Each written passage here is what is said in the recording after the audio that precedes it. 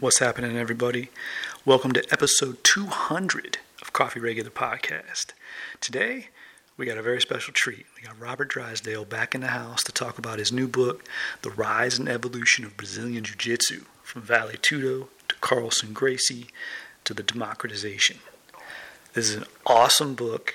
It delves into levels of jiu-jitsu history that you probably never heard of or read. It's super well written. It's just all kinds of fun, and so is this interview. Thanks for listening. Hope you enjoy the episode. No, man. All good. So everything's good with you guys? It's been a minute. Yeah, totally good. Yeah, how are you? Good, man. Just running around like crazy. Lots of work, but can't complain, man. Can't complain. Life is good. That's cool. Can you hear us okay? Yeah, all good. Yes. Excellent. All right. Yeah, this is always like a scary part of everything, trying to get everything set up and connected and all that. Oh man, it's never simple. I've done a few podcasts, man. Like there's always something. The other day I spent like 30 minutes just trying to get my video to work or my audio, whatever it was, and it was just crazy. But yeah, other than that, all good to go, man. Shocking with the very end of it. And I think it's pretty much summarizes my argument in my own book. It's the commercialization of martial arts. You know, you go through these phases where you start with this hardcore group of guys, and then you gain the admiration of the world, right? Because of their toughness and their Spartan outlook in the world, you know, like warriors, and we're out to train hard, and a belt is not given, it's earned, and, you know, and then you get the whole world admiring that. Like everyone wants that. But then the whole world, like the masses come along, the democratization process, and they start like, look, I have all this money if I pay you, you know, and then all these hardcore guys, you know, don't apply to this new generation the same standards they were held to when there was no money.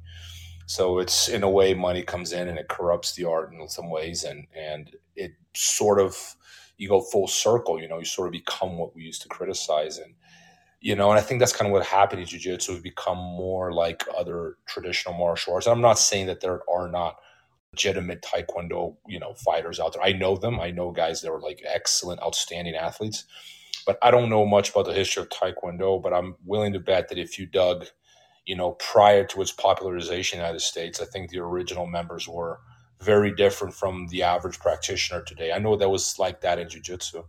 Like I was just in Australia and I was talking to these old school karate guys, and they were telling me that karate back in the day, like, you know, these people get knocked out in practice. Like it was like borderline May minus the ground, you know, these guys were hardcore, you know, fighters.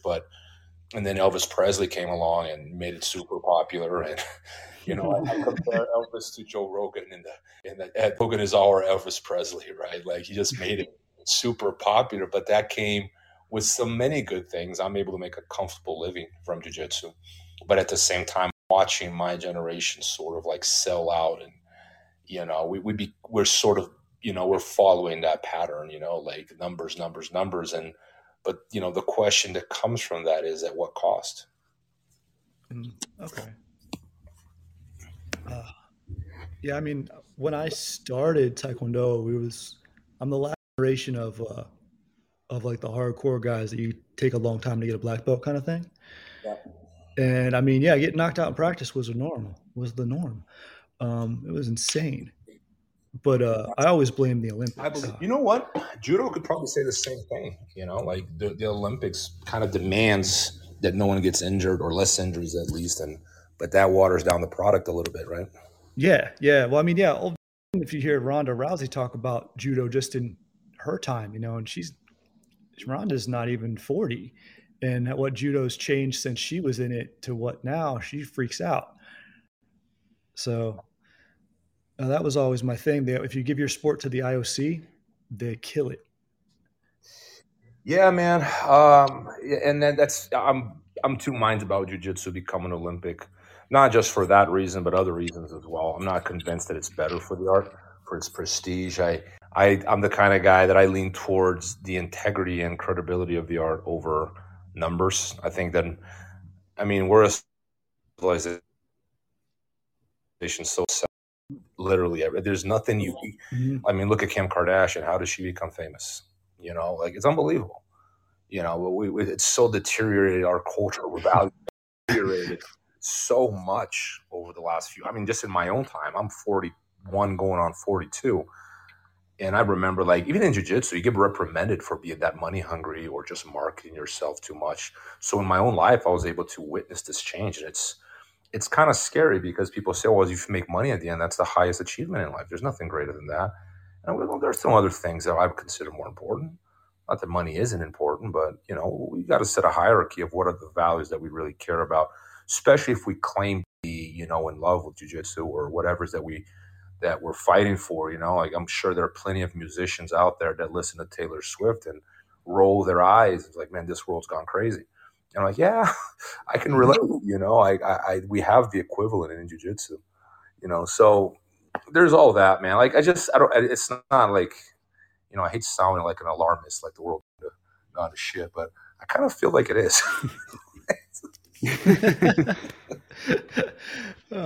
Well, that's very stoic of you. Isn't every generation thinking the world's going to shit? Yeah,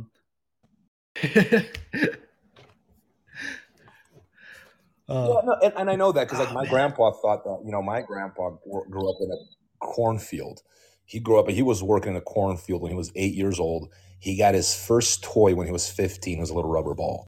So he was like that generation, man. He's way tougher than I would ever be. And he thought I was pussy. Like, he's like, he looked at me and thought I was despicable, you know? But, you know, I consider myself on Rambo compared to this, like, some of these younger kids. You know, it's like, my grandpa would be proud, and I'm not sure what he would think of, like, you know, some of the Gen Z kind that, you know, they're taught to cry in school for any reason, you know. But I don't know what to make of that, man, because I do feel there's a deterioration, and I do feel there is such thing as a breaking point, because because you can't say, oh, it's just change and you have to adapt to the change, but you have to acknowledge that at some point there's a difference between, you know, Mozart and jazz and high quality music that has, like, intellect to it, and music that, you know, it goes down to the lowest denominator of human behavior, which is like sex and violence.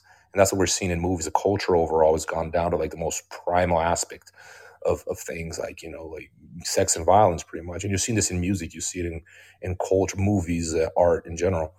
And then, you know, you pick up a book, you know, read some of these guys and you're going, oh man, there's a higher standard here. So I do feel like the standards have gone down everywhere because people just want easy, easy, easy. And the easier it gets, I think that the less quality things tend to have when they're just so cheesy. You know, like, I rarely, very rarely, I watch a blockbuster these days that I think, oh, that was a great movie. You know, I don't think they have any depth, or they're not really well written. I think in general, the quality goes down as these things become more popular. Mm-hmm. So, I mean, have you guys read the book? I finished the book with that idea of a cycle in history, right? Which is, I think there's something to be said about that. You know, like, when things become so diluted and they lose so much value due to its popularization, at some point when they have no value, people just kind of spit it out and go next. And then they move on to the next thing that has value. Right. And I think that's kind of what happened to jiu-jitsu. And I was like, if we continue on this track, I do worry that, you know, like, being a jiu-jitsu black belt is going to be a big deal 20, 30 years from now. Whereas when I started training, you said you're jiu-jitsu black belt, holy shit, man. That was a deal. It was like UFC champion and the black belt right below that. Like, that was the fucking ranking. You know, it was a very, very high standard, and the standard's gone down a lot. And then people always point out to the Tainan Daupras of the world, the Rutolos, right? The Mika Galvans, the ones who are truly excellent. I would argue that that's less than 0.1% of the community. And I'll go as far as arguing that the average blue and purple belt is a lot less skilled than the average blue and purple belt 20, 30 years ago. You know, because even though there's the pool of competitors and practitioners was much, much smaller, man, it meant something to get a blue belt. It meant something. It was a big deal, you know, and it's the popularization. People come in with money. You know, and I'm not saying I'm part of the solution. I'm as much part of the problem as everyone else. I'm just acknowledging the reality of our situation, that it's deteriorated a lot in terms of quality. Yeah. What do you think the remedy to that will be?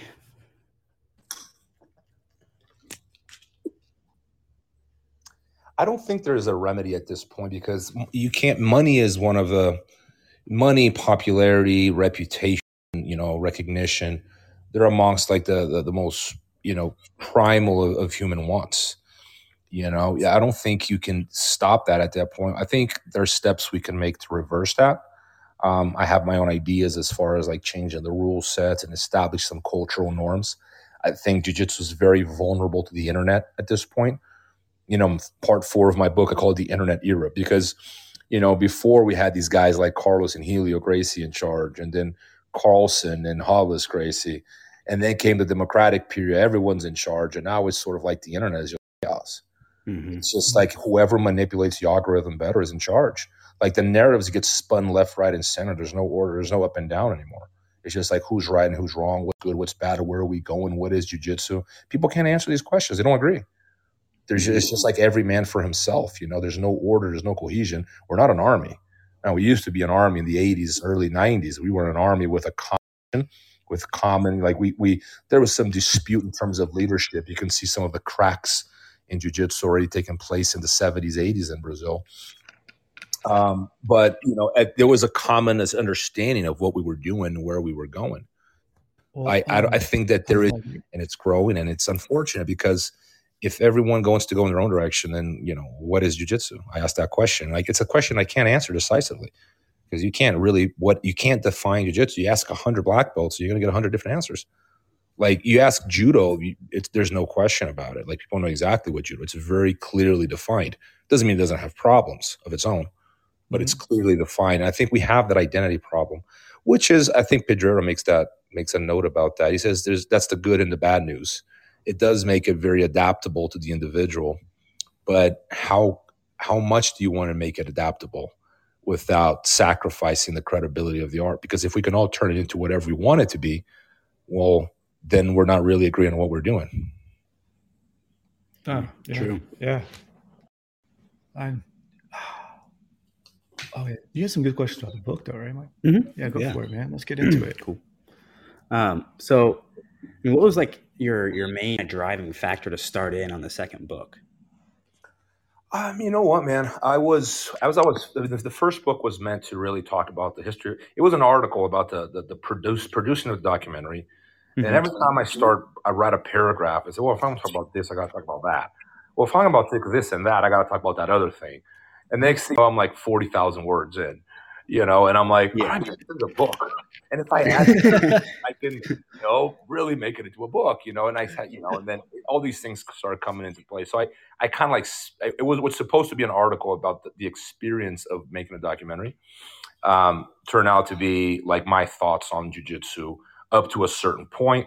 And I sort of, we talk about Japanese immigration and the war with judo and the formation of Brazilian jiu-jitsu and debunking some of the myths about jiu-jitsu, about Helio being a weakling and, learning through watching and yada, yada, yada, and all that stuff that we know is not true.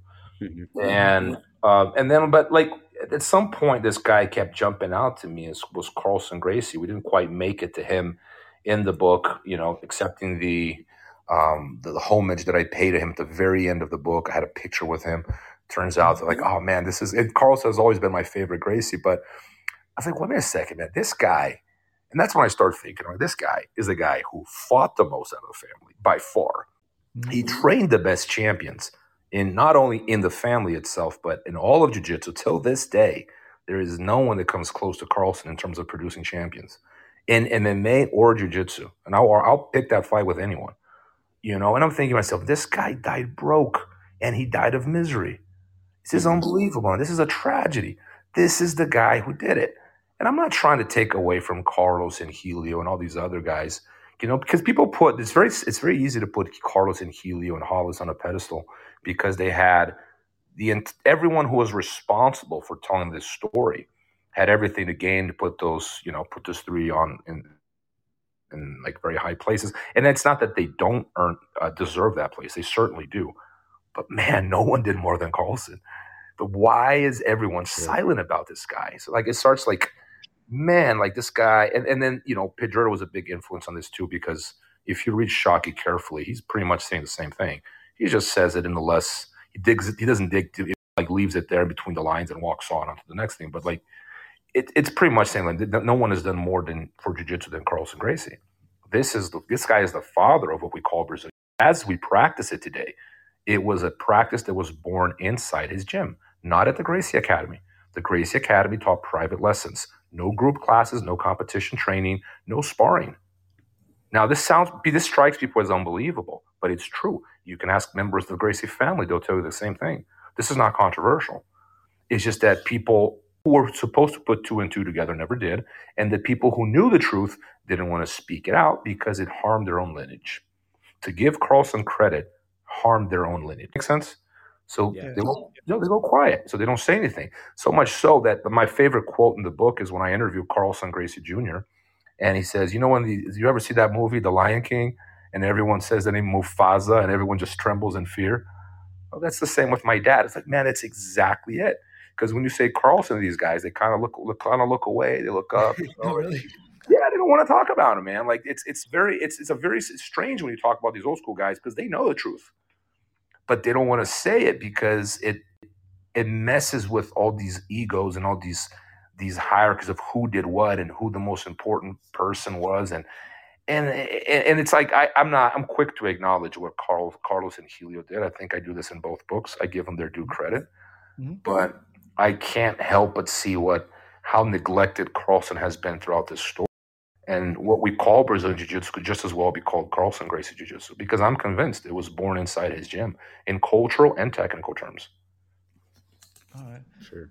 Oh, just him creating the room where the roosters fight each other. They pushed it alone, right? Yeah, but that's the thing that people don't get, man. I think people think that people sell these people like Jigoro Kano and Bruce Lee and Helio Gracie as some kind of genius sitting in his room thinking positions, watching people train and going, this is what we're going to do today. And he's just like a genius. He creates this martial art. Anything who knows anything about fighting knows that's not how it happens. This is what a coach does. A coach creates the environment. It's more of a social, political job than it is a technical one in reality. I've seen outstanding coaches. They were not good teachers. They were not good technicians, but they were great coaches because they knew how to keep a tight ship and they kept the room hot for years on end. That's a very important skill to have. Now, that environment, when it's created, it's just bound to create excellence. There's no around it. You throw a bunch of animals in a room going at it. You don't even need to teach them techniques after a while. They'll figure it out on their own. All you got to do is keep the room hot, in check, and make egos in check. Keep the fighting, the disputes, the politics. Just keep that in order, man, and the room is going to excel. That's a hard thing to do. Most people don't have those skills. You understand? But the idea that these guys are sitting around creating stuff, and no one's creating stuff from imagination, man. It's all practice. It's trial and error. Right. And Carlson was intelligent enough, I think, either because of his experience in MMA, because his passion for competition, or I think it's just his experience in fighting in general. He's like, man, if people want to get better, they have to go to war. So he created a war room, essentially the war room that every gym in the world has today. You put people to roll live. You can't just teach them, standing techniques, self-defense techniques, and expect them to become good fighters. Like Carlson thought that, I won't say it's BS, but like as he moved into the shoes of being a competent instructor, I think he realized more and more that it was not the fastest way to teach someone how to fight coordinated moves. It's kata. It's not, it might have a historical / cultural importance that I don't deny, but no one is going to become a competent fighter doing katas or, positions and, the self-defense positions that without live action. You have to learn how to teach your body how to react instinctively, and according to the change in circumstances. And I think Carlson understood that, and that's why he created the environment for jiu-jitsu to evolve. Like, had it not been for that, there would have been no Hoist, man. I don't see the UFC happening. I don't see any of this happening had it not been for Carlson putting his foot down, leaving the Gracie Academy, and I said, this is how we're going to do it. This is how you get people to improve. Right. And that, and whether people realize it or not, like everyone benefited from it. You see this in the Hoyler Gracie interview. It's crystal clear. Like they all trained. Helio was their father. That's who they claimed their lineage to. But the guy who was training them, like Hoyler, Hickson, Hoist, all those guys was Hollis. It's crystal clear. And Hollis remember, Hollis, when he went to Carlson's gym, he was not doing well. And I'm not going to throw names out there because people like they would say it, and then they would call me the next day and say, "Don't put that in the book." They would just this happened on 3 occasions where people would reach out to me like, oh, either because it went and killing people when he went to Carlson's gym. He was not doing well. He was not doing well. And we have testimonies of people, saying the same thing. It's like, no, man. There's at least one testimony in the book there that actually there's 2. They say that. They're just not too explicit about it, but he's not doing great. It was after he started training with Carlson, he realized like, okay, this is how I need to train. And from that point onwards, he became the dominant guy that he was. But, and this is obvious. It doesn't take a genius to figure out that doing self-defense private lessons and just like rolling around with like 4 people at the end of the day amongst your brothers and friends, you're going to become like a champion. You need a hot room full of killers, man. That's what's going to make you outstanding. And it's common sense today, but it wasn't, either wasn't common sense then, or it just wasn't the practice, whatever the case. But there was a major shift in jiu-jitsu after Carlson and Hollis, who became the ideal rival, right? Like Carlson needed someone to challenge him because you can't sell unless there's someone trying to beat you. There's no way you can be the best version of yourself unless someone's pressuring you to. So in all these regards, I think Carlson played a very important role in crafting the brand of jiu-jitsu that we practice today. The IBJJF with Carlos Gracie Jr., Marcelo CDM, Andre Fernandes, they played a very important role as well because, without them, jiu-jitsu would not have the credibility we have today. We've got to remember, jiu-jitsu was a very messy landscape in the 90s. You guys read the book. I think that comes across pretty clear. It was chaos. And I remember that. I mean, I started in 98. Okay? I would go to these tournaments, and you go ready for a fight. Every tournament, there was a fight breaking out. Like, you didn't go to compete and to fight. And then no, I'm not even joking here, man. Like, you went there, it was a good chance there's a fight that was going to break out, and you had to support your team, your friends. Like, it was common.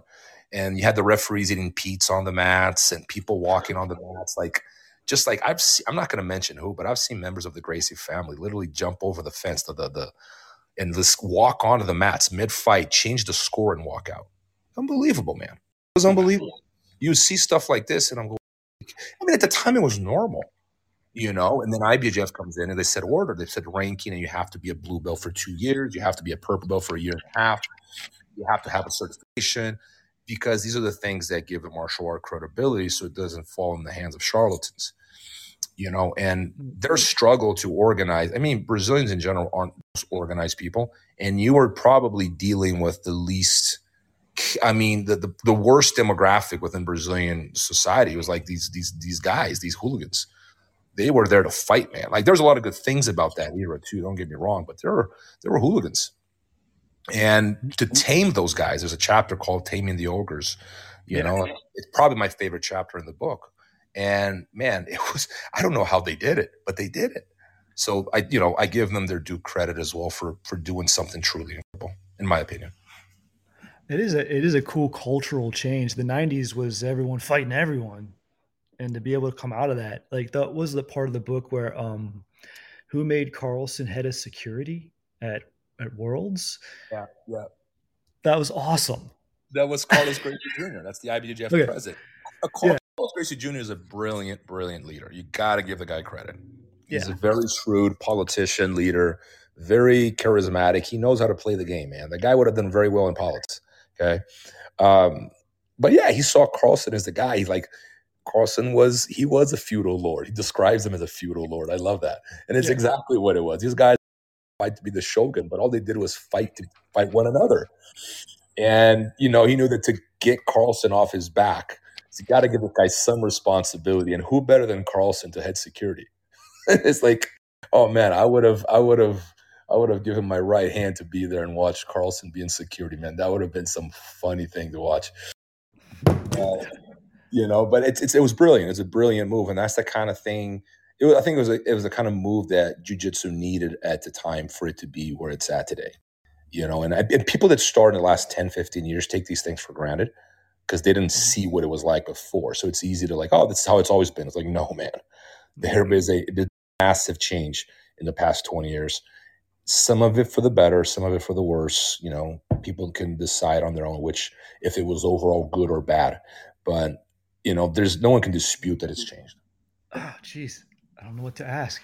That was a good part. But all right, so competition wise, um, like Mike and I are big fans of all the different rule sets. We like all the different organizations and the different takes, ADCC versus Combat Juju versus, Polaris, all this stuff. Yeah. And in the book, you kind of seem like you might not be. Well, here's what I worry about, man. And I see, I get the part why people like, I'll give you a little background, like where some of my criticism started. Because the ADCC and the IBJJF, for all the rivalry that people may be like projecting on the organizations now, the truth is ADCC would not be possible without IBJJF. First of all, because the rule set is almost identical. They copy the rules. It is in IBJJF. Second, this is a point that a lot of people miss. Almost the entirety of ADCC medalists from their first ADCC till today gained their experience and their know-how inside the IBJJF. That's where their experience is coming from. But you take that IBJJF away, and where the hell are these guys getting better? So if the level at ADCC has gone up, it's not because of a tournament that is thrown every 2 years. It is because of an IBJJF throwing 130 tournaments a year, plus all the other organizations that in one way or another are following the IBJJF's lead, because they follow the belt system and they follow the rule system more or less with minor modifications. And that was all, we were more or less agreeing on what we're doing. I think my beef is with submission only, and I love, a lot of people love submission only. So I hope I'm not offending anyone. So it's just try to bear with me here. It's like why I think it's been so destructive to jiu-jitsu. Okay. The first problem with submission only is that it is very geared towards entertainment. And I remember when I would argue with people and like, but this is not good. There's people aren't fighting for a position. Oh, but it's more fun to watch. I have my doubts if it's actually that much more fun, because I've seen some really boring submission-only matches, like extremely boring. I have my doubts. I think it's a matter of opinion. I think maybe most people would think it is, which is fine. We can agree to disagree. But the bigger issue is entertainment is not important when it comes to a martial art. And this is what my biggest disagreement with this new wave of, the American jiu-jitsu, the no-gi crowd sell tickets. If we're entertaining and making money, that's the highest achievement for a martial art. That's the most important thing. And I strongly disagree. I think the most important achievement is efficiency. And jiu-jitsu has lost that position to wrestling, for example, because I think we became so worried about, the rule sets don't help, but the drift away from the metric of reality of combat towards entertainment has done damage. And submission only has that thing about it. Like it is really, it's about entertainment, but it also moves fight away reality. Like you will never throw yourself on the ground in a fight. You will never do the home alone position where you put your hands to your chin and stay flat on your back and you don't turtle up. And it's tactically that makes sense. You will never turtle up in a fight with no points or with no punches either, because why would you? There's a reason why the rear naked choke, which is typically the most common submission in MMA and no-gi, in submission only is virtually non-existent unless you start on the back. But in the normal time, right, if you exclude the overtime, you barely see any rear naked chokes, and there's a reason for that. No one's going to turtle up to get back up or to prevent a sweep, right? And then that doesn't expose the back. But if you watch the UFC, that's what people do every opportunity to have if they're underneath someone. Even jiu-jitsu guys do that. So it makes it very unrealistic for you not to try to get back up, not to fight for position, to fall back for a footlock. Even as someone as Gary Tonin, who's probably one of the best in the world at attacking the legs, if he can get knocked out at attacking a heel hook, then anyone can. So it's not the wisest strategy in a fight, and I think most MMA fighters would agree with me, to sit back to attack a leg. I'm not saying I wouldn't learn it or that I wouldn't teach it, but I wouldn't prioritize that in a fight. And then some people can say, well, it's not a fight, Rob. It's a sport. It's like, okay, that's fine. That's one way of looking at it. But then we are becoming what we used to criticize, because what gave jiu-jitsu credibility was precisely that it held the reality of combat as the guiding principle of its practice, right? And that was crystal clear in the 70s, 80s, when these guys traps and kicks and gloves, and it was a preparation for a real fight. And that's what made Hoist Gracie possible. Hoist Gracie and the following generation would have never been possible without that generation of people who learn how to fight realistically. I don't think that the current guys who are into the lapel trends, lapel, and I'm looking at that and I'm going, man, what the hell is this? It's bizarre. when you think about it from a martial arts perspective, it's bizarre that someone would open someone's gi jacket and use a lapel to trap their leg and hold them there for 8 minutes, you know? And then the submission only is the same thing. It's just like this thing that just like laying flat on your back and don't move and wait for them to attack a leg. And if you don't get it, just get prepared for the overtime, which is how most of these guys prepare anyway, because it makes tactical sense to just get really good at the overtime. So I don't see a practice that approximates to a real fight. I see a practice that in evolutionary terms is on a track that will distance you from the reality of combat. And I think that's the point I'm trying to make throughout the book, is that we should be moving towards reality, not away from it. Because martial arts credibility comes from that. That's the common denominator throughout history, from ancient Greece till today. The one thing that doesn't go is what works in a real fight. That doesn't go anywhere. Everything else comes, it goes. 100 years from now, we might be making fun of our generation. Few people in the future will be making fun of us for like butt scooting and lapel guards and like Home Alone and all this stuff that was like just, it's absurd in a fight. In a fight, these things are absolutely absurd. You would never do that in a fight. Mm-hmm. You know, when you watch like Huron Gracie fight Andre Galvão, it's like unbelievable that some of these guys would claim that it was a victory because Andre couldn't finish him. Man, the guy's like laying flat on his back with his hands to his jaw the whole time. Like, you would know what would happen in a fight if you did that. You get elbowed to death. That's what would happen. Right. You know, and then these guys have the nerves to tell me that they're concerned with self-defense and not sport. Like, it's unbelievable that they would say that. But they say it's like, oh, he didn't tap him, so he really won. And, you know, self-defense jiu-jitsu beats sport jiu-jitsu. Now, look at how you're practicing, man. You would never do these things in a fight. So that's my beef. Like, as is right now, the lack of agreement divides the sport. That's the first problem. And I think neither rule set has figured out an evolutionary track that is satisfying if the purpose of jiu-jitsu is to become the most efficient martial art in the world or maintain itself. I don't think it is anymore. I think wrestling is at this point. I think these guys passed jiu-jitsu a long time ago for obvious reasons. And I don't like that, man. I was like, we started this race, man. We invented the MMA. Well, how could we lose that pole position so easily without even putting up a fight? You know, but we did. Like we don't jiu-jitsu guys. There are very few people coming out of the IBJJF leagues that are winning in the UFC. Conversely, if you look at NCAA circuit, you know, like if you look at half the UFC champions of the past 15 years, like half of them are probably from NCAA. I mean, what else do you need to know, man? Like it's crystal clear. The facts for themselves. Yeah, it's in the numbers.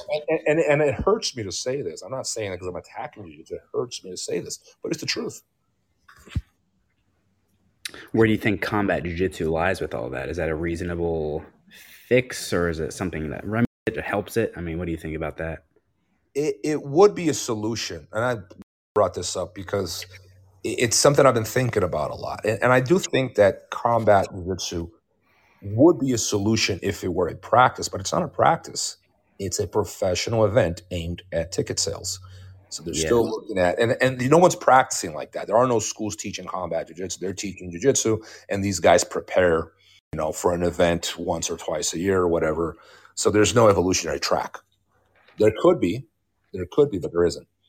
And that's it could be, it has the potential to be a solution, just like tweaking the rules for ADCC could be a solution, or even wrestling itself. Like, to me, I think it's mind-boggling that wrestling got rid of this.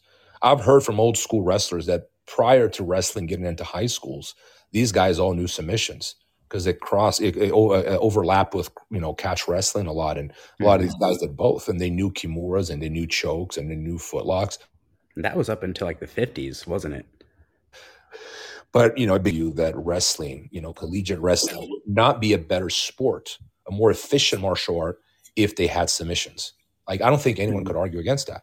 But, you know, so all these martial arts could be better if they made these adjustments, but I mean, they don't. And that's what I find surprising. Like, man, you guys have the power to do this. Like, but it's not something they seem to be caring about. It's just like, am I making money? Am I selling tickets? It's like all these metrics that to me is like, they shouldn't be guiding our practice.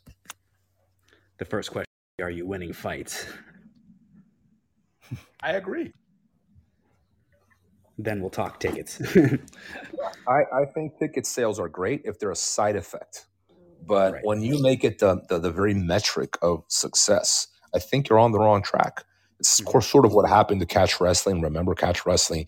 Everything we do, catch wrestlers did it first. Now, you can get angry all you want, but catch wrestling goes it's much older than judo. In fact, there's very strong evidence that, Dutch wrestling with, Dutch catch influenced judo in Japan. It was not like, in other words, those submissions, those moves that became very, popular in judo, they became known as judo moves. Like they were brought to Japan from Holland. There's some very strong evidence for that. It's a very interesting discussion, but I mean, catch wrestlers outdate everyone. Like they're much older than judo. They're much older than Brazilian jiu-jitsu. But what happened? They never really, I mean, they didn't grow. They could have gone. I mean, why didn't they? And I think the one reason is because they're associated with fake fights. Like pro wrestling has its origins in catch wrestling, and I'll give you another example. Like, I mean, Sambo could have done it. Combat Sambo is practically MMA. When you think about it, why didn't Combat Sambo evolve into MMA? They were right there. Why didn't they take over the globe like Brazilian Jiu-Jitsu did? Mhm. And I think the answer is because it's a Soviet martial art. You can never sell a Soviet martial art in the United States in the 70s. Now, how are you going to do that? Good luck. Right. In the 1980s. Ronald Reagan supporting the Soviet martial art. Yeah, good luck with that. So but like if you think about it, if you watch them, it's like these guys they're far closer to reality than we are as Brazilian Jiu-Jitsu practitioners. So at the end of the day, man, we had Rorion Gracie, we had the UFC, we have Joe Rogan and Keanu Reeves, and it seems like every celebrity on the planet is doing jiu-jitsu now. Like, can't even keep up. Every time I go on Instagram, there's a new celebrity wearing a gi and competing. Like, it's great. And, but at the same time, it's like I do feel like we're living that Elvis Presley plus karate moment, Yeah. Is that how you feel like when you see, you log on to Instagram and you see like 10 people posting like 10 move flows that would never actually work in a live roll that they've probably never actually done. And it's just they're putting it out for 1,000 views. I see kata. Kata, karate kata. And I'm not trying to disrespect, right? I think kata might have a role in maintaining the cultural practice. I think Roddy Ferguson made that point with me once. We were talking judo created kata to preserve the central canon. It's like, oh, that's a great idea. I think that's very valid. But to think that you're going to become a better fighter doing kata, I mean, see the concentration, the breathing, sure, it might help in some ways, but you can't have the Karate Kid versus Cobra Kai thing, we all know it's BS. Daniel Brown would have gotten killed in a real fight against the other guys that are hitting the bag. That's the reality. You can't. It's fine to have these traditions as long as you remember that that's not what's going to win you a fight. You understand? And I see these moves and these complicated sequences, and I'm arguing for simplicity because I go back to the UFC. I go back to Carlson Gracie, who I argue anticipated much of the UFC with his own thinking. Like the man really is a precursor of MMA because him and his generation, not just him, they because of their fight experience, they brought the techniques down to the simple, most common denominator. And he sort of made jiu-jitsu like wrestling has made wrestling over the years, or boxing has made boxing. Get rid of all the stuff that doesn't work. Let's stick to the stuff that works. It's a very objective, pragmatic approach to combat. Like get rid of all these moves that don't work. And boxing, it's brought it down to 8 punches, 9 punches. Wrestling, sure, they might have a bunch of takedowns, but let's be realistic. Which are the ones that are being used constantly, over and over and over again? There's like 4 or 5. And I think Carlson had done something similar to jiu-jitsu. He had brought it down to the most efficient techniques, and let's focus on this. This is the evolutionary track we need, right?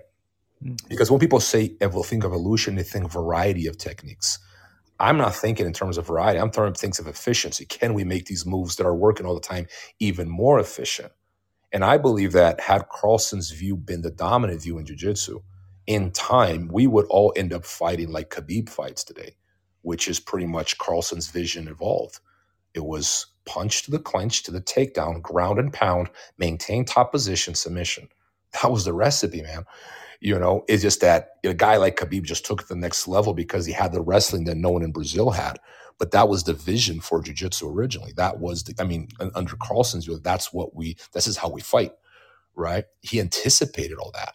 And I think had we remained on that evolutionary track, we would have maintained ourselves as the most dominant martial art in the world. But we lost that position because we started looking at, all these other things. Oh, look how cool this. I'll give you an example. I teach class every day, man. This is unbelievable. If my brown belts can barely do an armbar from closed guard, and it's not my fault because I'm a business owner. You see, if I keep teaching basics, I get accused of being old school, and I'm watching. You can't do an armbar, and they don't want to learn an armbar because they've seen it. You see, so now they want to learn a trendy lapel move that they can't do anyway.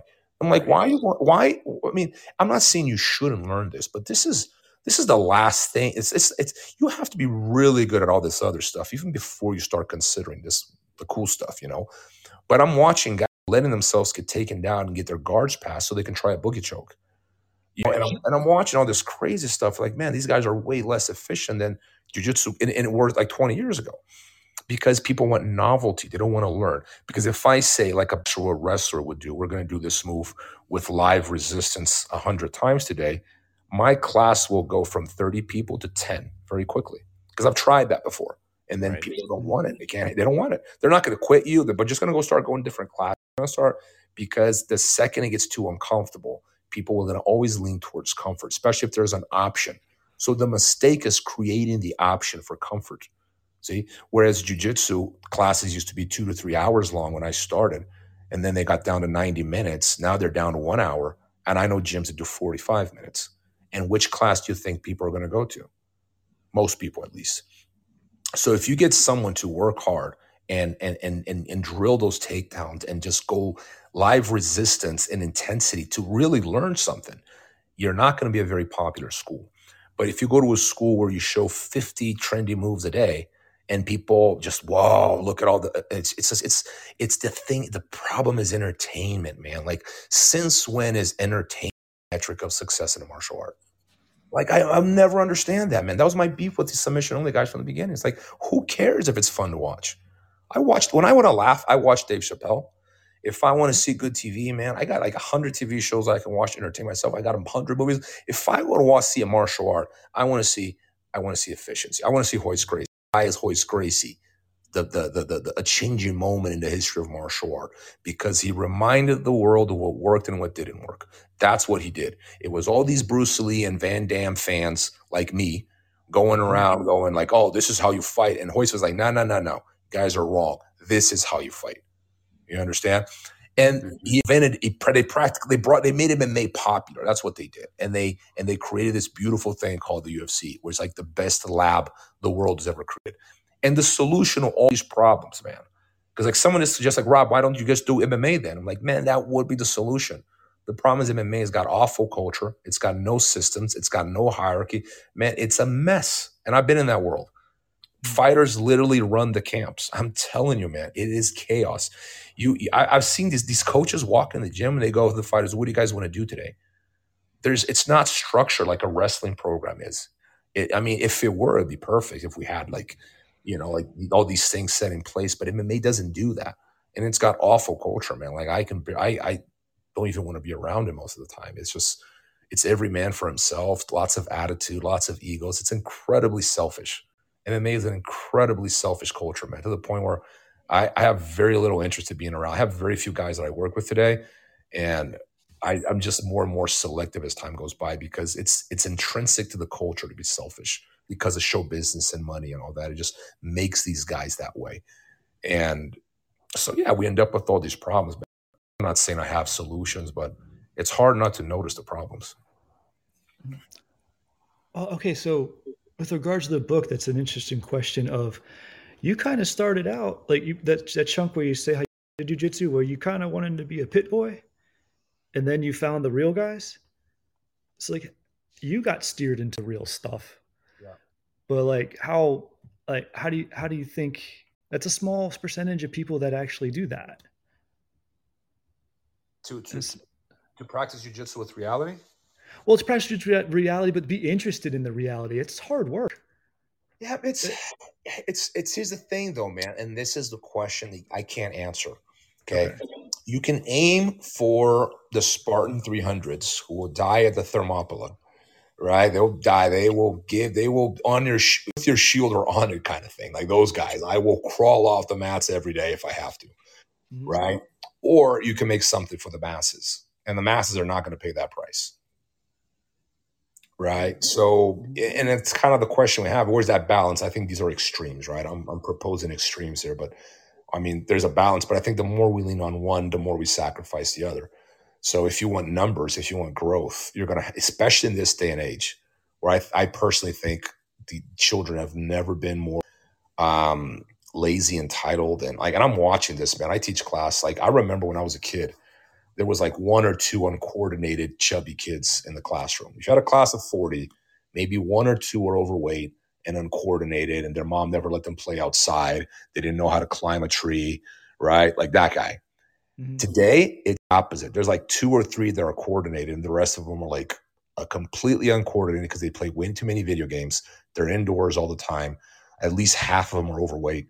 So it's changed a lot, man. So you can't expect, this view of these guys had a jiu-jitsu in the 80s or even a wrestling practice in a jiu-jitsu room today, because it's not going to fly. From a business perspective, it's not going to fly. But at the same time, if there's not some level of resistance, then what used to be extremely valuable, like holding a jiu-jitsu black belt, is going to hold less and less value as time goes by. And I think it's kind of happening because the level in the average level has gone down a lot. Definitely, it makes sense. Yeah. Yeah. Yeah. So I guess like because we're living this moment of popularity and like everyone's like, yes, and yes, it is good, man. I'm not criticizing popularity, but if the cost of popularity, loss of credibility, the loss of value, then you have to put rethink, is it worth, sacrificing the integrity and what made jiu-jitsu special simply because we're all making money from it? It's like, okay, good for me as an individual, right? For me as an individual, that's very good.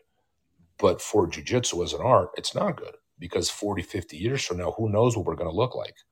I mean, I don't even want to think about it, man. But it's like it's not going to be the jiu-jitsu that Carlson Gracie taught inside his gym, like teaching these guys how to put their hands up and clinch. And that thing is going to be, I mean, it's already dead, But imagine 40 years from now where we're going to be. I mean, okay, maybe we'll be in the Olympics, and it's like it's going to be on ESPN one day. Imagine that. But I mean, if it doesn't work in a fight, like, to me, it's still less interesting. Go on YouTube and look up Taekwondo training in 2001, and then look up Taekwondo training now, and that's what it's going to be. It's really painful. I believe you. I believe it because I have friends in Taekwondo and karate from like older generations, and they're even judo guys too. Like back in the day, like these guys trained with submission. They got rid of submission. They got rid of double leg. They got rid of single leg. And then in Taekwondo, they got rid of the karate. They got rid of sparring, and now it's about breaking thin wood boards. And I'm like, okay, where are you going with this, man? What are you at this point? Is this even a martial art? Like, I don't know. What's martial about it? Or what is war like? What is reality like about like just throwing punches in front of a mirror and no sparring? Oh, but it hurts to spar. Like, yeah, man, life is hurtful. You better toughen up. You're gonna get hit. And I think that was the thing. One lesson that martial arts ought to teach is that life is difficult. You're going to get hit. What are you going to do about it? Oh, it's going to hurt. And then what? What are you going to do? You're going to just try, call the principal. You're going to quit. What are you going to do? What are you going to rise to the occasion? No one's ever died from a leg kick. All right, man. Like, you can leg kick. Oh, but he's a kid. And see, children are as strong as we make them to be. You raise your child to be weak, they're going to be weak. You raise them to be strong, they're going to be strong.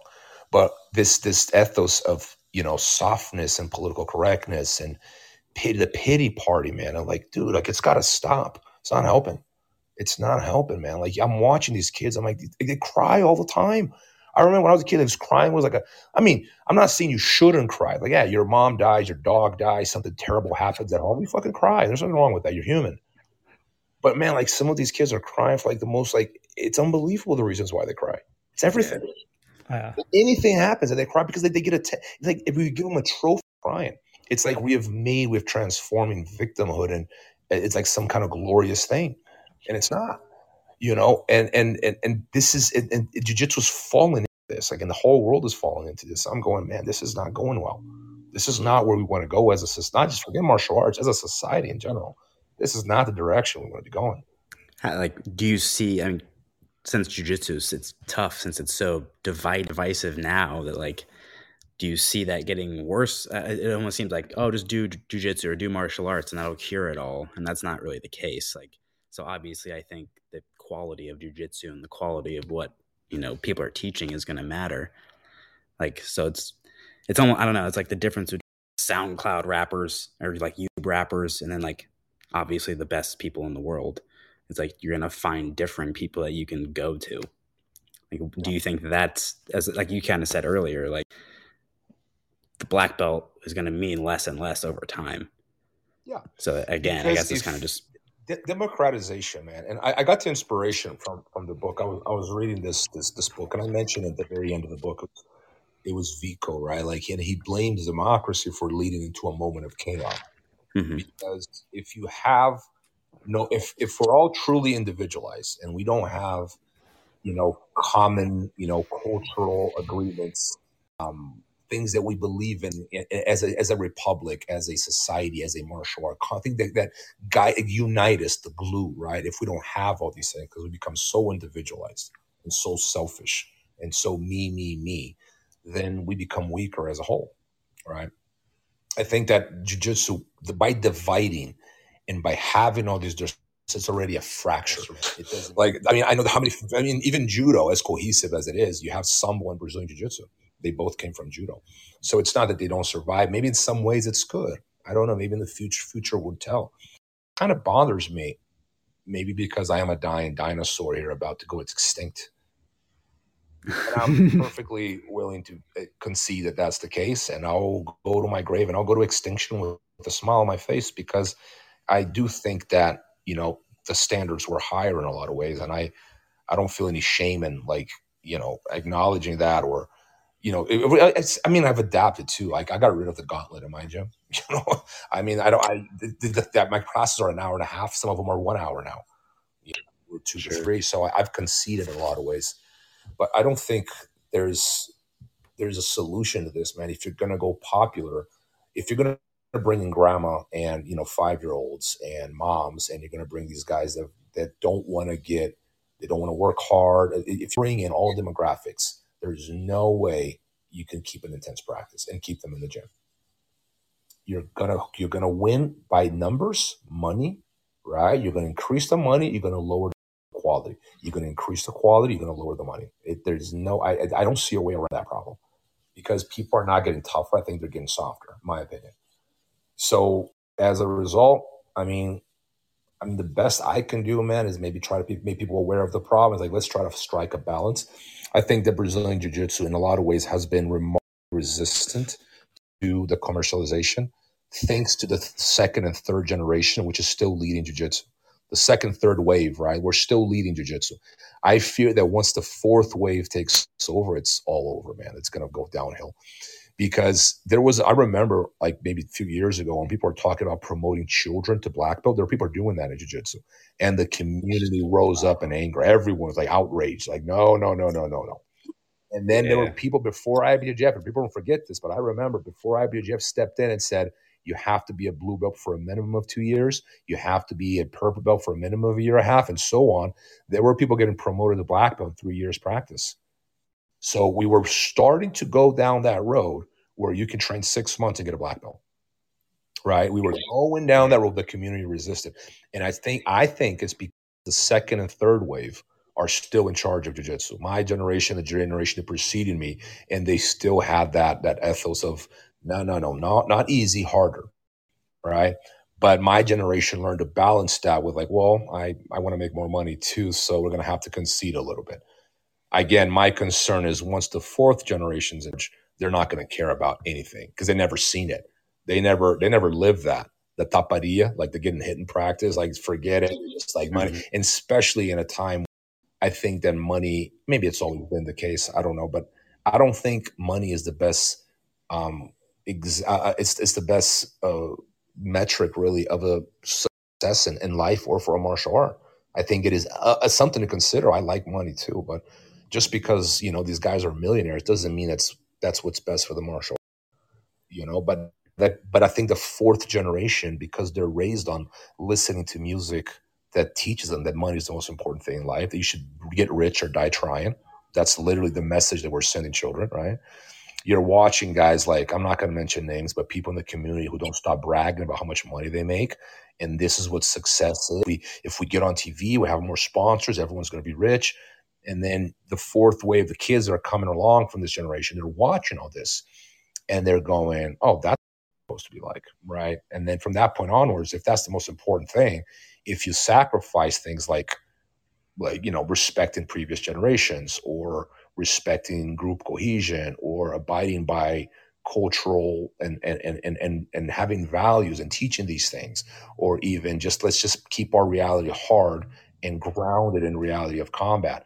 I think that they're going to look in that and go, no way, why that? That's not making me any money. It's going to make me less money. Forget it. And they're going to dilute the product even more because it's going to make it very. So next thing you know, I think that we might end up with people selling black belts online, although we've seen that already. But I think that might be a thing, man. It's, a few years from now, who knows? People buying black belts over the internet and getting a black belt after 1 year training. No need to spar. No need to roll live. That's too hard. Just learn the techniques and you're good to go, right? We've seen this before.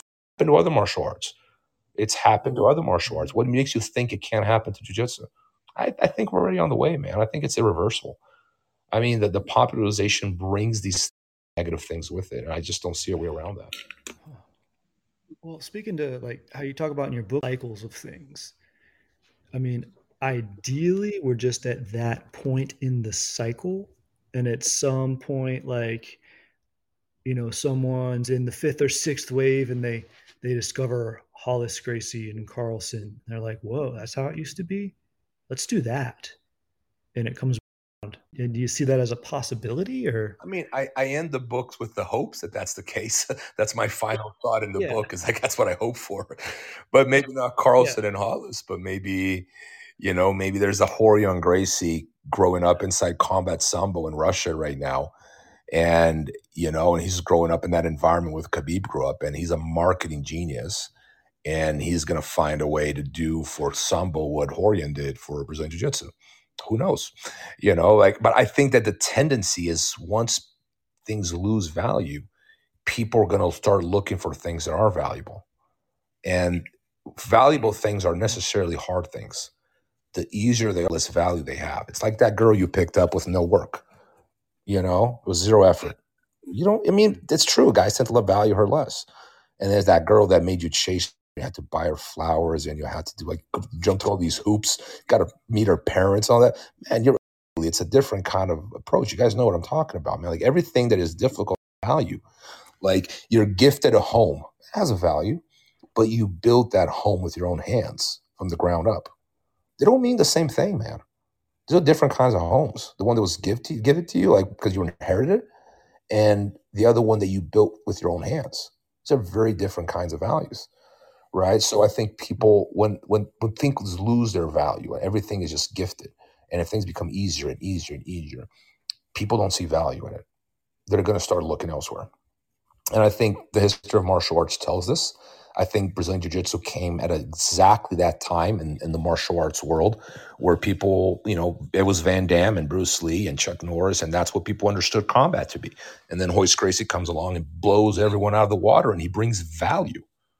You see, there's value here. It's hard. It's difficult to get a BJJ black belt. It takes 10 years, right? It takes hard work. So you can't do katas in front of a mirror. You have to spar, and you're going to get choked out and armbarred, and you're going to be tired. It gave jiu-jitsu value. If we lose that, and we are losing it, then we're just going through the cycle. We're just going through the motions, right? To me, this is, honestly, a lot of this isn't shocking, man. Like, I hate to give myself credit for what I didn't do. I don't mind giving myself credit for what I did dig up, but I don't want to give myself credit for the things that I didn't dig up. If you read Roberto Pedreira carefully, Shockey and Craze, it's all there. You're seeing these cycles in martial arts, not just Brazilian Jiu-Jitsu, but it's all there. And I think that's exactly what's happening. So, with this book, what was your writing process? Did you have a system from the first one? Did you have a little bit of obviously you had practice, you had better resources, that differ from the first experience? It differed a lot, man. The first one came out very easily because it was basically just memories. If you read the first one carefully, it's just like a diary. It's just me describing my evolution as I discover this story. It's more like a travel diary. And I had a lot of help. I had an editor that had experience writing books, and he helped me. He did a really good job helping me organize it. This second one, I took the challenge on my own. I had people proofread the book for me, and that was about it. There's still some typos in there. I keep getting messages with people sending me the typos. And I've read that. Now, the first book, I would have read it like 5 times. This second one, I think I've read it like 15 times by now. Man, I still can't get rid of the typos. It's unbelievable. So it was far more difficult than the first. Much, much more difficult. It was writing took longer because when I originally started, I had a chapter on Carlson, a chapter on Hollis, and the chapter of Jiu-Jitsu in the 90s, the IBJJF, and leading to today. But I realized that, man, this is not it was going to be like a 100-page book. And it was like, man, there's no way. And then I started adding the interviews where it was like, they had like 10 people. And then we just kept adding more and more people. I don't even know how many people I interviewed for the second one, but it was, I think, at least 20. So it just kept getting bigger and bigger. And like, I got to talk about this. I'm going to talk about that. There's a chapter where it's almost autobiographical. I talk about my own experience in Brazil. That chapter didn't exist. That chapter was a footnote.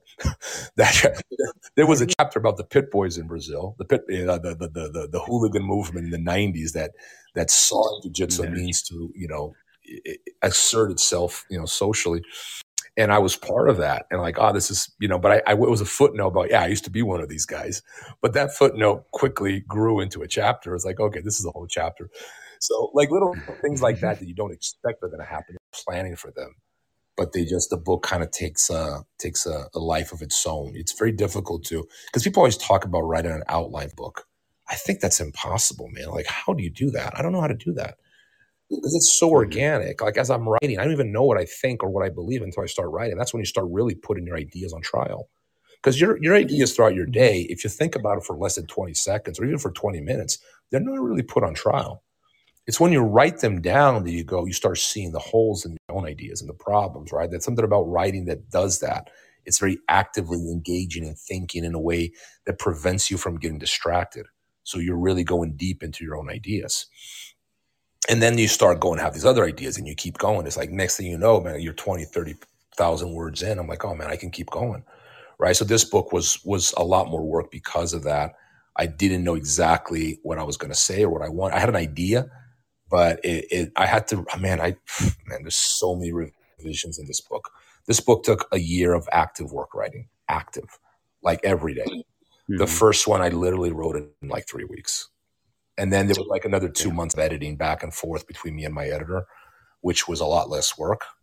But it was like 3 weeks of it was COVID time. So it was like me at home alone with nothing to do. So it was like me typing 10 hours a day kind of thing.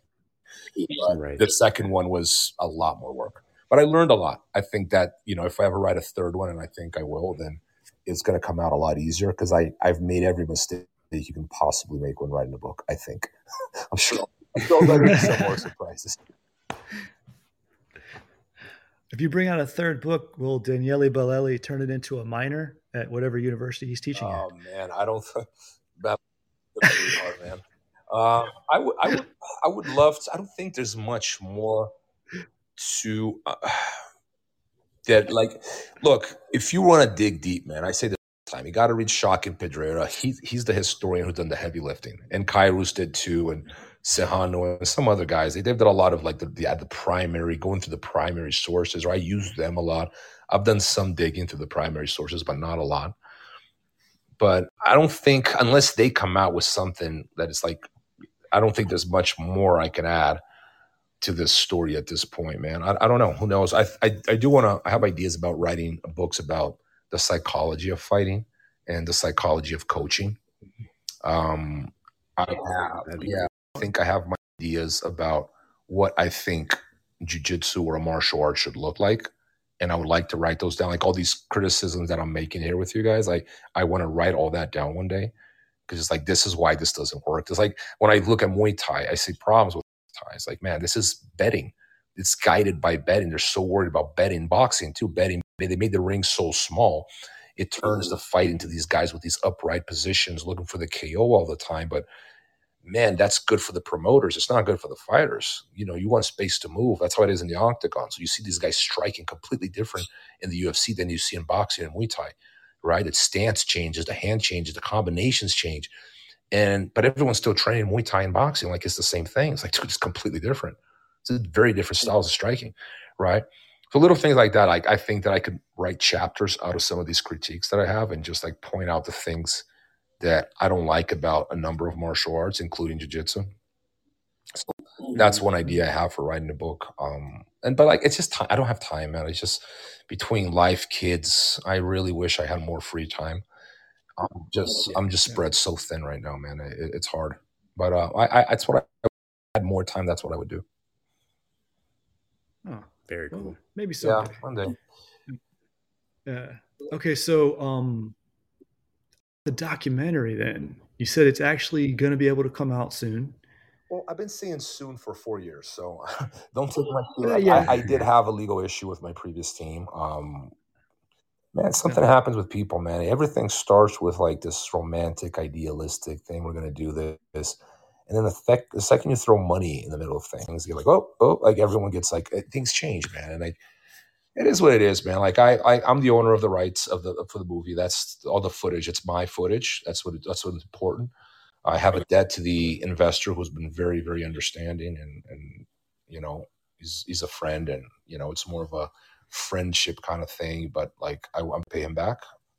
And then I'm the production has started all over again. We had to start from scratch. We have a Brazilian crew that has worked for HBO before. They're very competent. They're not cheap at this point. It's costing me money. It's coming out of my own pockets to do this. But it's going to be a 4-part docuseries. That's what we're aiming at. 4 parts, because we couldn't do this in an hour and a half. There's no way. And any documentary longer than an hour is too long. So we're shooting for like 4 30-minute episodes. And the plan is to sell it to some network like, Netflix or Amazon and whoever's interested. I'm not even there yet. I'm just trying to get this finished. Out of hurdles, man. Like, dude, I am never doing this again. Like, I thought it was no, there's no amount of money you can pay me to do this shit ever again. The amount of stress that I've gone the past 5 years over this, and I'm not making anything. That's the worst part. Like, I'm going to get rich from this. Oh, no, I'm losing money on this. Because once I'm done with this, at this point, it's costing me money. I'm going to have to pay the back. When I'm done paying him, I doubt there's anything left for me. So, man, this has been like a lot of my time, a lot of my energy, a lot of stress, and it's costing me money. I'm not going to make any. So would I do this again? Hell no. Never again. And I used to criticize, get angry at movies like the studios. I remember they filmed Lord of the Rings. It took them like 8 years to film Lord of the Rings or something. I can't remember. Like, how could it take so long? That's ridiculous. Get to work. Yeah. Get to work, people, like production of Lord of the Rings, and then I'm with my little tiny documentary, infinitely smaller in scope, and I can't do it in 5. And I totally see why. There's way too many moving pieces, man. Like, I'm never touching this again. If anyone listening is thinking about doing one, man, just lots of planning, bro. Lots of planning, lots of contracts, lots of like, have everything planned out far in advance. Make sure you have some experienced people on your team with good intentions. But it's going to be done. I gave the community my word. It's going to be done. I don't, if that's the last thing I do in my life, I'm going to do this. But it's just taking longer than expected. But it is back in production. So I don't want to give you a date, but the plan is to have it before the end of the year. But I'd hate to put, promise that date, because I've broken so many promises when it comes to deadlines. In my defense, none because of me. I've never missed one of my deadlines just because of relying on other people that are incapable of meeting their deadlines. They'll take the blame. I cannot take the blame for being late on this. I refuse to take the blame. My only thing I could be blamed for is being too naive and too trusting. That I'll take the blame for. Okay. That's fair. Yeah. It's very very Carlson of you, I guess. I don't know, but it's it's been upsetting over the year, but like it's gonna get done, man. Like I'm confident that it will get done in time. Oh. Well, hey, take your time. Whenever it comes out, we're excited about it. So like even with did you have like obviously you had tons of surprises and things like that, but even like with the stress and kind of stuff like that, what kind of things surprised you or jumped out at you from the interviewing process? What came out like in the process of the interviews?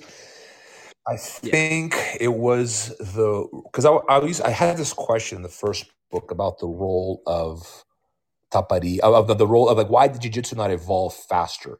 And you think about it, like the techniques that were practiced in the 60s, 70s, 80s in Brazil, they're fairly simple. You didn't see a lot of, spider guards started appearing in the 80s already, but it was very slow. Like, man, like, why is this like, why aren't these guys playing deep half guard? Like, why aren't these guys playing shin to shin? Mhm. Why aren't these guys doing all these things that we do today that we know work in grappling? And that was the question, had the answer in it, because I was thinking grappling. These guys weren't thinking grappling; they were thinking fighting. So there's a reason Sure. why no one would sit up shin to shin. And these guys were describing that to me, and so I was like, "Oh, no wonder these guys didn't do shin to shin guard. No wonder these guys didn't do deep half guard. You get smacked in the head. No one's going to play a Yeah. deep half guard if someone's on top of you, is hitting you in the ear. They're not going to do it. So they practice guard the way you would practice guard in MMA, concerned with strikes, right? Which was your original intention. And see, it was never illegal to do these things. It was never in the rule set saying you couldn't do it. But there were what I call these cultural buffers, where they would reprimand you in case you did. So there's a story of Hoyler doing some move that wouldn't work in a fight, and Helio Gracie getting angry at him. See, it wasn't illegal. Helio Gracie himself was responsible for the rule set, even though years later he became a critic of the rule set that he created. But when he's seeing his son doing something that wouldn't work in a fight, he gets angry at him, right? And this is the same thing with Carlson and all these other guys. Like there were reprimands in case you tried something that wasn't realistic. In the 90s, that got removed, and from the 90s onwards, you didn't hear about that anymore, because if it works in competition, that's all we care about. And then it set jiu-jitsu on this evolutionary course that is beautiful to watch in some ways, but it's very unrealistic. And that was a thing that I completely missed in the first one. It's like, oh man, like these guys didn't care about medals. Not that they didn't care about medals, they cared more about learning how to fight than they cared about medals and followers, right? Or prestige in general. Whereas a younger generation doesn't care about learning how to fight; they care about medals and prestige. So kind of that right there set the tone for where the evolution was going to go moving forward. Because once you can't hit people in practice or smack them in the ear for doing something that wouldn't work in a fight, then why wouldn't you do it, right? So that was a big one. Sure. There's some other ones, man. Like just talking to these old timers, the importance of Carlson's gym. See, like I knew Carlson was a central figure, but I'm talking to these guys and they're describing the practice to me inside that gym. I'm like, that's how we practice today. I'm asking these guys about, what about the Gracie Academy? Oh, they only did private lessons, no group classes, just private lessons. And I'm like, wait a second here. You're telling me that the Gracie Academy, the original academy, these guys did not roll with each other. The students didn't roll. There were no group classes. Like, yeah, it was just private lessons only. And I'm like, and then Carlson was the guy who brought in the beach culture, right? The acai, the flip-flops, the showing up 5 minutes late, give everyone a hug.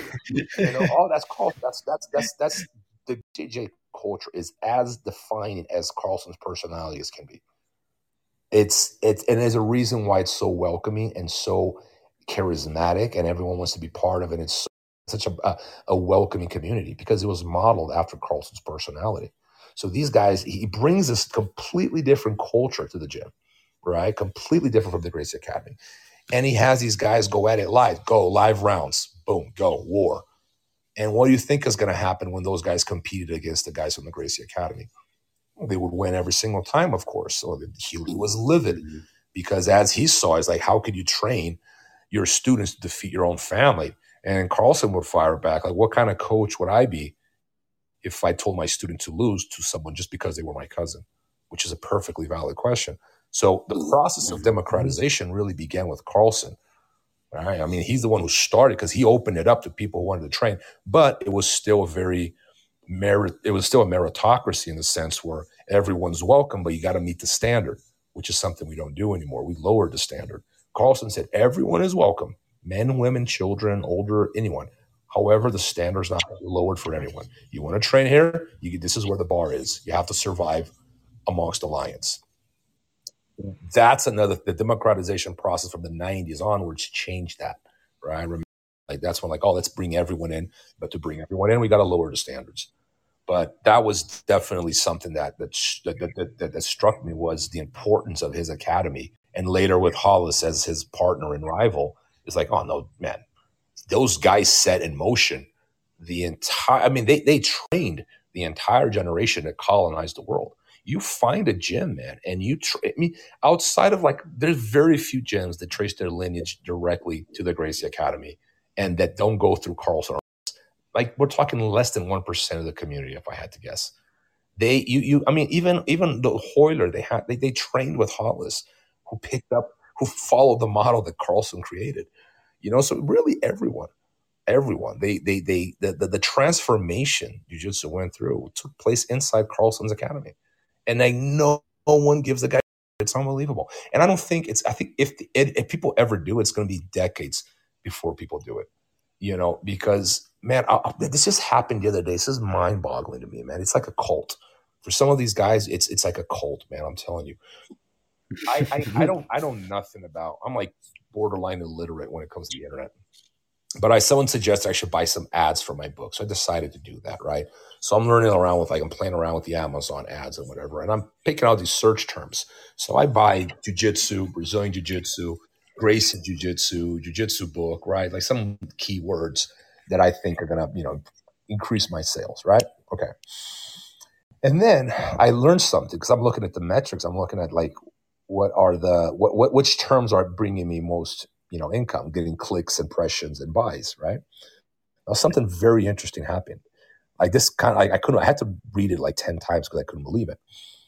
The term Gracie Jiu-Jitsu is by far the one that gets me most clicks and impressions, by far, by a large margin. Okay. But it's the one that gets me least sales. So I'm actually losing. When I use the term Gracie Jiu-Jitsu, I am losing money. I lose money. I lost money on that keyword. Okay. Because it was a ratio of 64 to 1. I did the math. Out of 64 people who clicked on my book, coming with the word Gracie Jiu-Jitsu, one of them was buying. Conversely, the terms Brazilian Jiu-Jitsu, I was getting a lot less clicks, but I was getting a lot more buys. I think it was like 10 to 1 with Brazilian Jiu-Jitsu and like 12 to 1 with Jiu-Jitsu by itself, right? So it was like I was getting a lot more clicks, a lot less clicks, but a lot more buys. And I'm thinking to myself, this makes no sense. And then I realized, wait a second, they're clicking on it. They're searching Gracie Jiu-Jitsu because they want to hear the same story over and over and over. They click on the book and then they read the synopsis of the book. They go, I'm not going to buy this. This is not what I want to hear. So they don't buy it. That's exactly what's happening. They click, they read it, they see what it's about. It's not about Helio. It's about Carlson. I'm not going to read it. I'm not going to support this. You see what's happening? It's not a coincidence, man. Yeah. A ratio of 64 to 1 and 11 to 1 is not a coincidence. It's not a coincidence. Nope. So it's like, okay, so you have these guys that they want to learn about jiu-jitsu history, but it has to be a repetition of what you've already heard. If it's something that challenges that in any way, shape, or form, then I'm not going to read it. There's one reviewer, this one is interesting, man. Like, he reviewed my first book and he called me anti-Gracie. I was biased against the Gracies, right? And then in my second book, he reviewed it as well, and he called me biased towards Carlson Gracie. So I'm like, it's the same person. What is it, man? You can't call me anti-Gracie in one quote, and call me biased towards Gracie the next one. And the answer is obvious. I'm just not telling the narrative that he wanted to hear. You see, that's the issue. Yeah. It's not that I'm being pro or anti. It's just that I'm not seeing what he wants to hear. So you're talking about people. It's just like a cult. Like, if you refuse to challenge your ideas, even if the evidence is available, and you're not even able to question the evidence, you just attack without even questioning the evidence with better evidence, right? Or something that contradicts the evidence or whatever, then you're a part of a cult. And I think there's some of that going on too, man. I think that right there, man, I don't think you can ever beat that, because once people get those firm beliefs and they're emotionally attached to them, forget it. It's like wasting arguing with them. So I think Carlson may never get the recognition he deserves as really the father of what we call Brazilian Jiu-Jitsu. I just don't see a way around that, man. I follow that the rule set. It's explicit. 1975, major shift in the rule set. I can't prove it, but I don't see how that did not have Carlson's hand in it. Because A, it's inspired by Valetudo, and he was the most experienced Valetudo fighter in the family by far. And B, in 1975, he's by far the leading force in jiu-jitsu in Brazil by a large margin. In 1975, jiu-jitsu and Carlson Gracie were practically synonymous. So he was like winning these tournaments by like every division, like every single division was won by his guys. And he had a role in the federation too. We got to remember that. So the 1975 rules, so that shift in the rules that pretty much came to define jiu-jitsu as it evolved towards where we're at today. Man, I just don't see a way around that, But some people may disagree. Well, they should write a book, I guess. Huh? Okay, so on a lighter note, one of my favorite chapters was sort of the creation of jiu-jitsu culture and the origin of acai. Like, I literally read that, and then I called Mike and was like, "Have you got to that point in the book yet? This is amazing." As that's kind of my favorite bit of jiu-jitsu. That's what brought me to it. When I was looking, I was out of Taekwondo. I wasn't doing MMA anymore. I was looking for a place to train, something to do. I'd never done jiu-jitsu. And training with Mike here, like, the culture of it is so relaxed and inviting. And that's what drew me in. And I love to see the creation of that my favorite part. Like, what was it like to kind of find that out? Man, it's funny because I suspected, because I grew up in Brazil, right? I don't know if the listeners know. I was raised in Brazil, and I had never heard of acai. I never heard of it. Yeah. No one's ever heard of acai in Brazil. And it wasn't until I think it was like a soap opera where like they had jiu-jitsu guys and they were always eating acai. But jiu-jitsu was always associated with violence, acai, and pit bull dogs. Like that was associated. You said jiu-jitsu, you meant a cage, you meant blood, you meant chokes, you meant pit bull dogs, and the acai fruit. And that was all. And it came out at the same time too. So like the association with acai and jiu-jitsu was from the beginning. Right, we go to tournaments, and we went to the tournament, half of the tournament, the other half like acai afterwards, like acai, and couldn't get it everywhere, but it was a big deal. And it started spreading all over the country like wildfire. But it was always associated with jiu-jitsu. So I wondered if that was just a coincidence or if there was more to this story. So Ricardo Azuri was the first one to say it, and then Carlos Gracie Jr. later confirmed pretty much the exact same story. There was this store in Rio. Apparently, it's still there. It's called Arataca, and it's right next to Carlson's. And this guy used to bring all these products from the north, and he would sell them. And there was this pilot from this defunct airline called Varig in Brazil. It was a big airline in the 70s and 80s. And he would fly to Rio like every other day or whatever, and he would bring acai with him and sell it to this guy in this little store. And once the guys from Hollis and all those guys got wind of it, that they had acai, they would go and buy it all. They would buy the whole lot, and it was melted. You couldn't freeze things in those days. But they had the habit of, they knew of acai because Carlos and Helio and all those guys were from Pará, where this fruit is from, the Amazon. That's what they're from. And the fruit is extremely popular in the north of Brazil, although no one in the south of Brazil had even heard of it. I had never heard of it. And they start popularizing because it's something they would do after practice. They didn't practice and go eat acai. And then someone opened a kiosk in Baja, right? And it was pretty much the jiu-jitsu guys those guys were their clientele. And then the surfers, who was pretty much mixed with the jiu-jitsu population at that time, they got onto acai and they loved it. Acai blew up the whole world from there. But it was popularized first in Brazil through Brazilian jiu-jitsu, which I thought was super interesting. That was just cool. I was like, that's the story I wanted, and it actually happened, which is great. But I don't know. I'm like running out of questions. Let's see.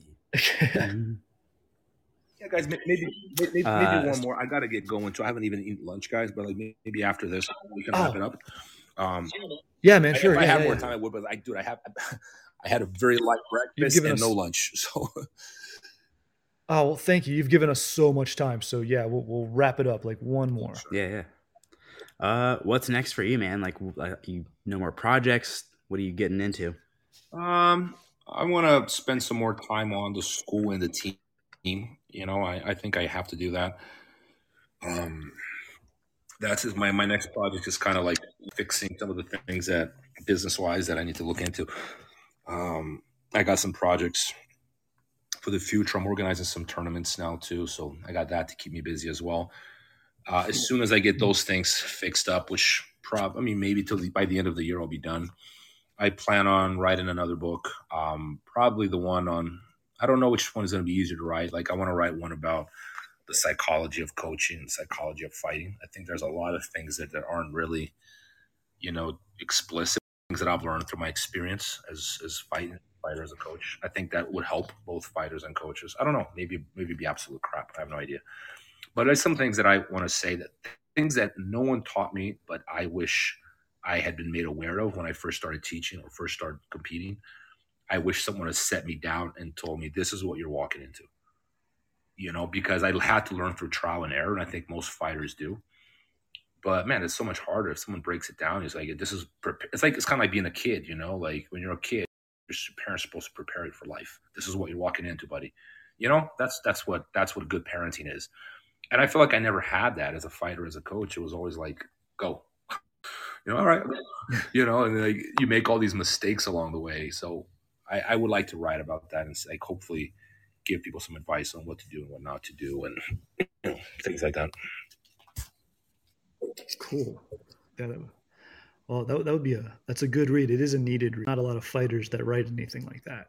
So yeah, well, hopefully people like it. I don't know. It'll probably be a short book, but again, I said the same thing about the first two. Like, oh, it's going to be 100 pages long. It's like, no. Much more. yeah, it's all good. Make it as long as you can. It'll be great. What are some things really quick like that you implement like into your program or into your gym that help you kind of preserve the, kind of old ways, or kind of keep it the way you think is proper? I tried. About a year ago, I sit down some of my best guys, like 9 or 10 of them, and I gave them this 2-hour speech. And like out of those 10, maybe 5 of them survived. But basically, I was making them all puke in class every day. Mm-hmm. Like it was just, I wanted to push them. Like, man, let's be champions. Let's do this. But that class originally started with 30, really, and I was down to like 4 or 5 people in like a matter of like 2 months.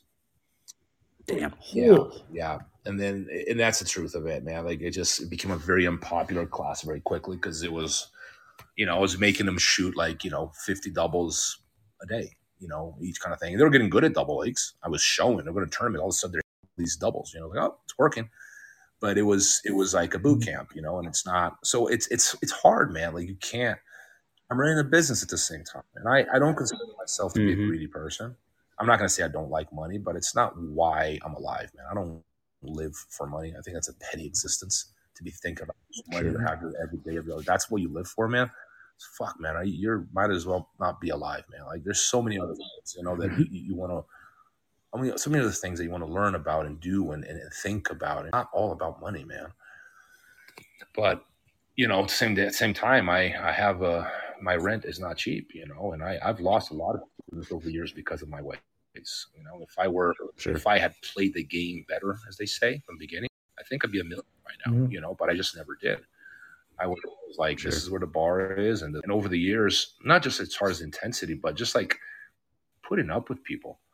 Like this whole, I stand by the dynamic where I'm in charge. These are my mats. You're a student. You're not in charge. And students will try to bully you into having the program their way because they're the paying customer.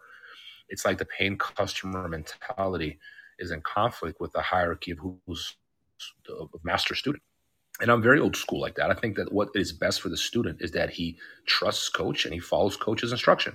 And if he doesn't trust coach, then he's got to find a new coach. But while you're in my gym, you're going to do things my way. And guess what, buddy? You're not special. Oh, but I'm on Flow Grappling, Rob. I'm special. No, you're not. But Rob, I have 50,000 followers now. I don't care. I'm not special. But Rob, I won 3 big tournaments now. Can I please be special? No, buddy, you can't be special here, man. You're not special.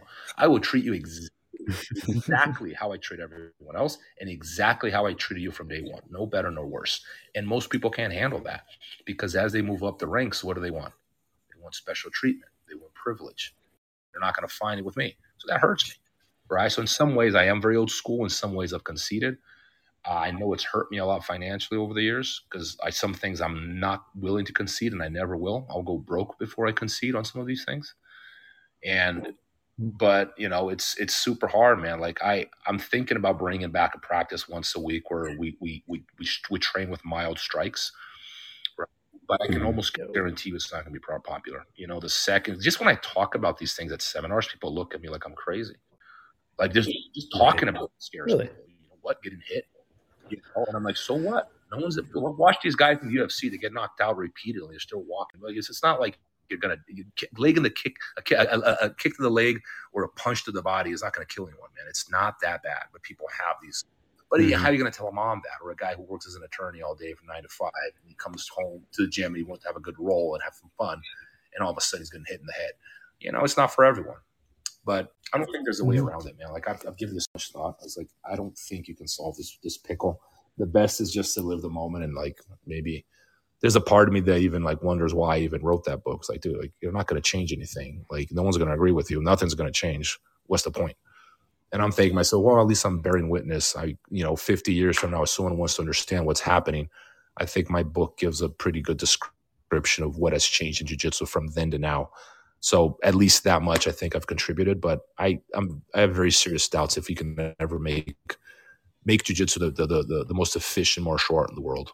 I think that we've lost that a long time ago, and I don't think we'll never regain it.